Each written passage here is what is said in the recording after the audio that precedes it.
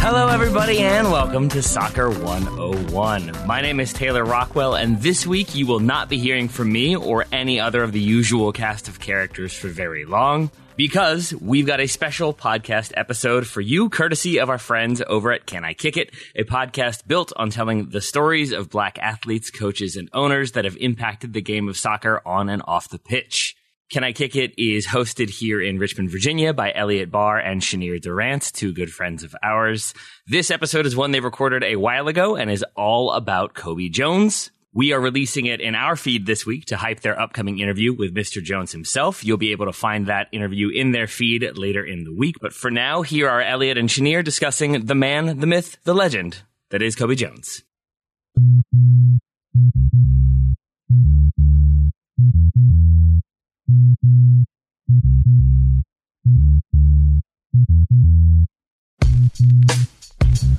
What's going on, guys? Welcome to the latest episode of Can I Kick It? This is your host, as always, Elliot Barr, and joining me is my good man with the smooth hair in our first episode in Black History Month. Power to the people. Shanier Durant II. What's going on, my good man? Oh, I've been doing good. Took some time off. It's been a while. It has been. Yeah. We had a good little break, enjoy the holidays, my birthday. Also, it's Black History Month. It's Celebrate Black History Month 365 now, only through the 28 days in February. Just want to start off with that. But today's episode, man, we are talking about someone that I will probably refer to as Mr. USMNT. I feel like he's missing USMNT, but I also feel like he falls into this weird period where he retired before we got a chance to really see him, but the legacy of him is so great that he sticks around, and that's Mr. Cobi Jones. Yes, Cobi and Guy Jones, man. This man, I mean, I remember seeing a lot of him. The biggest thing about him was his pace, his flair. I mean, the stuff that he'd pull off on the field was absolutely amazing. He's right now 50 years old, so he's been retired for a little while now, but he definitely does have a legacy. National Soccer Hall of Fame member, definitely, and much deserved. He's probably, and I'm pretty sure he has the most appearances for the U.S. men's national team. Yes. So he has the record for most appearances with 164, and then he's third on all-time assists for the USMNT with 22. Landon Donovan has that record at 58. I don't see that record getting broken anytime soon. No, that's not getting broken.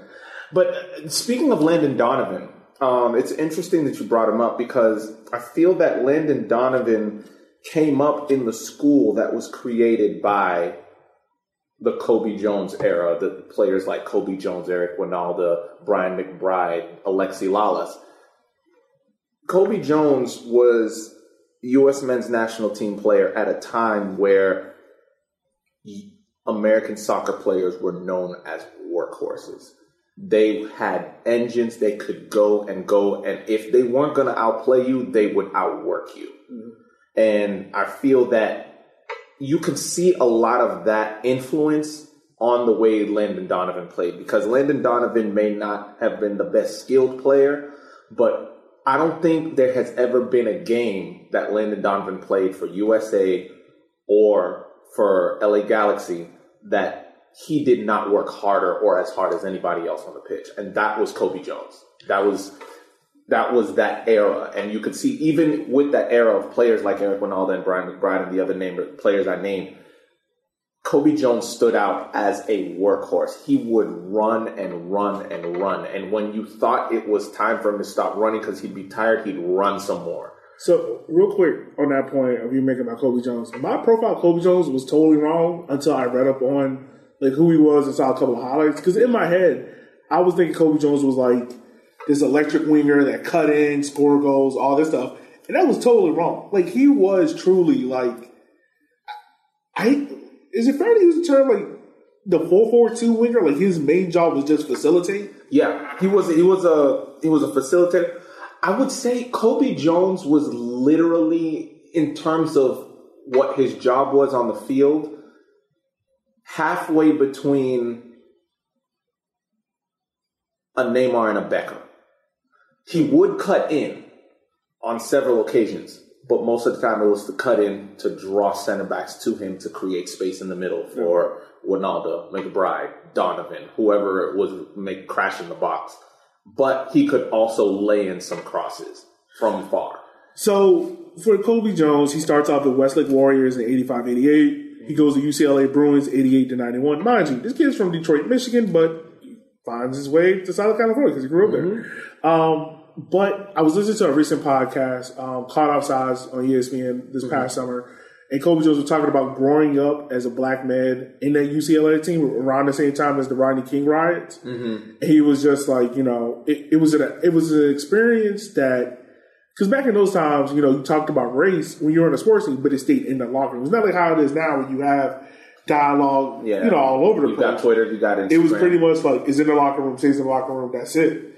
And he's just like, at those moments, he walked around with a lot of anger and frustration because of what was happening around him. But he knew, like, I can't show that anger and frustration because I know I'm going to get labeled as the angry black man. Yeah. So that was an interesting standpoint. But after he leaves UCLA, he kind of just spends some time. He goes to England. He goes to Coventry City in 94-95. 24 appearances, 2 goals. This is when Coventry City are in the Premier League at the time, which, once again, blew my mind. Yeah. But I think his biggest stepping point was that 94 World Cup. And that was the World Cup that I think not only one put American soccer on the pedestal, but like it kind of put him on that different pedestal. It was like, it's yours. It definitely did. And I remember, because that World Cup, that was my first introduction to live professional soccer. I was 3 years old at the time. Yeah. I was I'm old too because I was older than 3. I remember that game, those games clearly. I remember going to Foxborough Stadium. That's how old I am. It was Foxborough Stadium, not Gillette. About going to Foxborough Stadium and watching Nigeria and Greece, and then a couple weeks later, because I think USA was in the same group, and Nigeria and USA at Foxborough Stadium, and seeing this lightning flash with dreads flying all over the field, and completely. And I remember that the United States beat Nigeria 3-2 in that game. And to be honest with you, from what I remember, the score did not tell the story of the game. It could have been a lot worse for Nigeria with the way USA was playing. I think USA, being the host nations, felt they had a point to prove. And to be honest with you, they had a very good squad to do that in the 94 World Cup. And Cobi Jones was definitely a big factor in that, in his pace, his power, his he was a nightmare for fullbacks. He was a nightmare for center backs to deal with. And those were my first memories of him as a player. And another clear memory was, I can't remember the year, but I think it was a Gold Cup Finals with Mexico, and USA was winning. They put Cobi on in like the 60-something minute, and I think within the first 5 minutes of being on the field, I think he was hacked down probably 7 or 8 times by the Mexican players. Like he was that type of player that it's like, just kick him, literally, just kick his legs because he's a nightmare to deal with. We don't need to be dealing with this in the 75th minute. And it's like he was. I think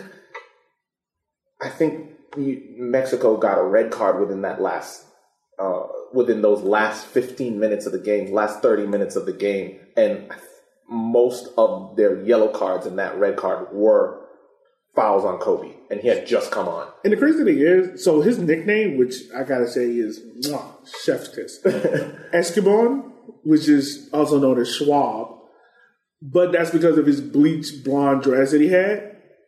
And the fact that I've never heard this nickname, I really got an issue with it. Because I love this nickname. You know, I have a thing for like unique nicknames, man. Like I'm saying, like that's dope as hell. But all right, so going back to his playing career, he played for Coventry City after the '94 World Cup. He only spent 1 year. He went on trial to FC Cologne in the Bundesliga before joining Vasco da Gama. And this is something to me that I've always wanted to know, but you can never really find any direct like information on it. Like, how many Americans have played in South American soccer? Because to my knowledge, I think there's only maybe 3.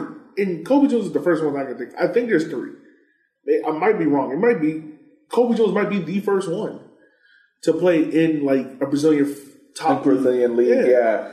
But he only had 4 appearances.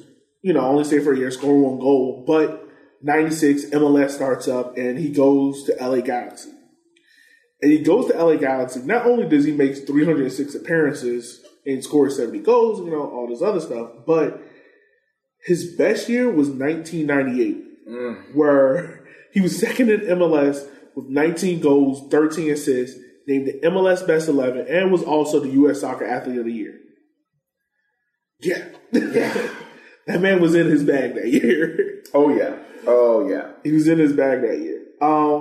So when I think about Cobi Jones in MLS, first and foremost, I think about him in that.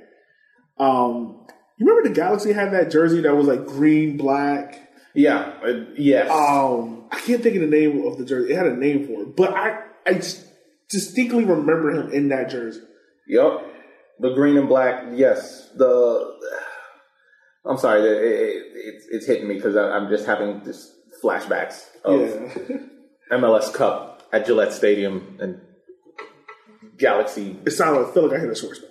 Huh? I feel like I hit a sore spot. Yeah. And just walking out of the stadium, walking out to the sound of an interview on the PA system with Cobi Jones after he lifted the trophy, I was like, it was one of those bittersweet moments. It was like, yeah, good for you, Cobi, but you beat my team. But that's the thing about Cobi Jones. Like, Cobi Jones was like, I felt like the most lovable person amongst the USMNT. Like, no matter what he did, you couldn't hate him. I've never heard anyone say anything bad about Cobi Jones. No, because Cobi was one of those guys that he just seems like one of those guys that if you are slacking off in practice, he's gonna give you an earful, but then later on he's gonna have an arm around your shoulder, be like, "Come on, man, let's pick it up. Yeah. We can do this." Like I've heard people have hate for like Jermaine Jones or Landon Donovan or like Tim Howard,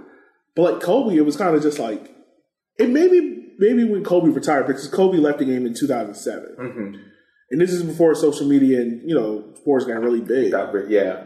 So to me personally, I don't ever think we really saw the downfall of Cobi Jones. Like we've seen with other athletes. Like, certain athletes, they hit that plateau. Like, for instance, like Drew Brees this year. Yeah. You saw Drew Brees, you knew, like, all right, this is it. He's done. Pack it up. Time to go home, Playboy.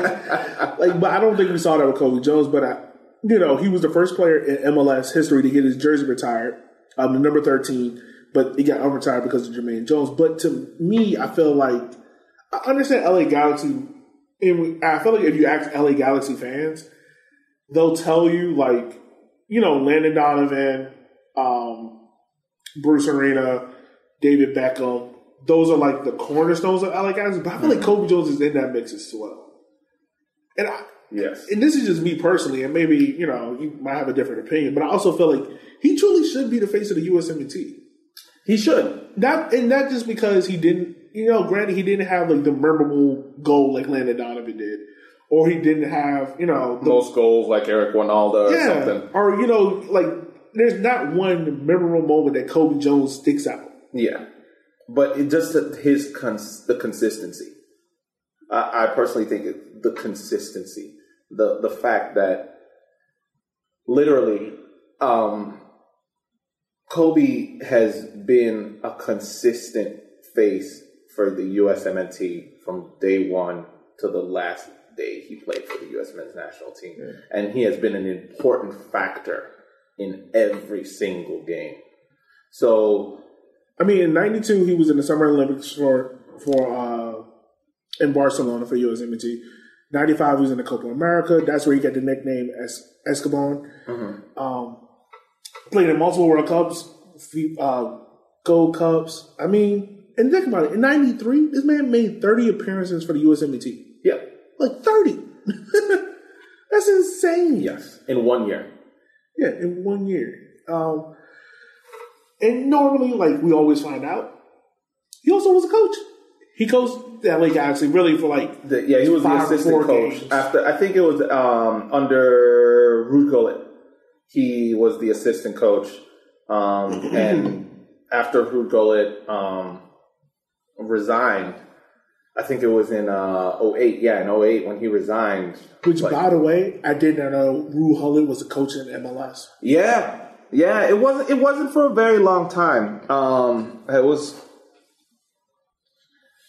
probably for about a year, but he resigned and Cobi took the reins until in steps big man Bruce Arena.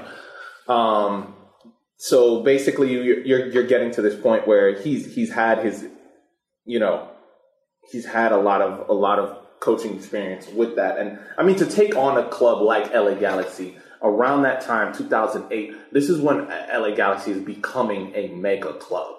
Like, it's becoming up there financially, at least, and in terms of notoriety with some of the big clubs in Europe, in terms of notoriety. Maybe not in terms of skill level, but this is a big club. And for him to take the reins of that and basically be caretaker manager, interim manager until Bruce Arena shows up. A few years later, he actually leaves and coaches, and not coaches, but is part of the director of soccer committee for the acclaimed and legendary New York Cosmos. And we all know who played for New York Cosmos way back in the day. Pele, the big man himself. Yeah, Cosmos got a lot of stuff they need to figure out. Yeah, they do. They do. But I mean, with a club with that much history, with that many big names coming through, you would hope that. I don't think I don't think he's there anymore. Is he? No, I think he left. Because he did left. Because just recently he just announced his bid for vice president for U.S. Soccer. Yes. So hopefully he gets it. But let me ask you this: with Cobi Jones, do you see? Is there a player in today's USMNT pool that reminds you of Cobi Jones? One player that I feel has the potential to have the presence that Cobi Jones had, minus the fact that he's a little bit more of an attacking player than Cobi Jones was, is Tim Weah. There is some potential to see, because he has that flair, he has that pace, that fiery, too hard to handle situation. I think Tim Weah is definitely one that could take up that mantle if he works hard at it, if he stays focused and stays fit, because that's usually a big factor. Yeah, Tim Weah. I'm thinking Tim Weah. He's the only one that I can think of. Yeah. Yeah. So I'm trying to see if there's another one. When it comes to Cobi Jones, like, to me personally, I think his lasting legacy is Cobi Jones' legacy at the USMNT. He was the precursor to DeMarcus Beasley. Just because of the fact, like, he was the face of Black Americans in the USMNT. Like, up to that time, like, I cannot think of another American before him that reached the heights of what Cobi Jones did that was Black. No. No, I mean, you've got maybe Eddie Pope, but that's around the same time. But Cobi Jones was set apart from most other Black American USMNT players. To be honest with you, up until Josie Altidore, I don't think there's anyone that had as much popularity as Cobi Jones. Yeah. I agree with that. And this is the other thing that kind of blew my mind. In 2005, he was the last player in MLS to remain with his original team since 1996. Yep. Like, that's what I'm saying. Like, he is the face of, like, two legendary teams in American soccer. Like, wherever your opinion is in American soccer, USMNT and the Galaxy, like, you know, how many times have we heard, especially in early MLS, like, players just getting chopped, changed, moved around whenever it made Oh, yeah. You know? So, to have Cobi Jones to be the face of your franchise, I think that's kind of cool. Yeah. So, anything else you my man, before we wrap up? Not really. Actually, I do another. I wouldn't say it's a big moment because I don't think any MLS All-Star game is a big moment. I personally don't. But I think it was right after the '98 World Cup. This is when USA kind of needed a PR boost because '98 was a very tough year for U.S. men's national team. They had the MLS Cup. I don't remember where it was, but it was when they did MLS All-Stars versus U.S. men's national team, which always turned out to be a disaster for the MLS All-Stars. But yeah, I remember that game and Cobi Jones coming off the bench and lighting it up. I think he had 1 assist and a goal within 10 minutes. And it was, I mean, of course, it was like a 6-1, like, demolition. But but he came on for U.S. men's national team. And you could see, even though throughout the game you saw that everyone was treating it like this is a spectacle, this is just for us to come out here and have fun and you know, sell tickets and you know, give the fans something fun. But you could see there was a change of pace when Cobi Jones was on the field.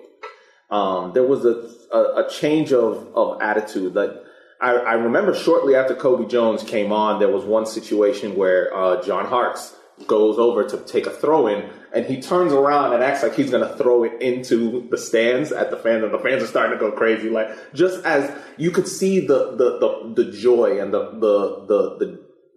joy of the moment really sink into the players when Cobi came onto the field, and you could see when he scored his goal, like just the joy. He brought fun to the game. I can see him as a leader in the locker room being the type of person that would expect the best out of his teammates, but also expect them to enjoy what they're doing. Yeah. So that was one thing that I do feel that was probably a factor that Cobi brought to the game. And I have a lot of good memories of Cobi Jones, and he was always one of my favorite U.S. men's national team players. All right. So this wraps up this episode of Can I Kick It, where we cover Cobi Jones. If you want to support our podcast, you can do so at the link down below. You can also check us out on Twitter at RiverCity93, Instagram at RiverCity93. If you have any suggestions for future Can I Kick It episodes, hit us up. Let us know. We're always looking for suggestions. You know, we might be two Black History soccer fans, but we don't know any and everyone. So the more it's Curtis Project, the more we're willing to do it. Yes. So with that being said, guys, this is Elliot. This is Shanae. We'll holler at you guys later. Keep us on the good side, guys.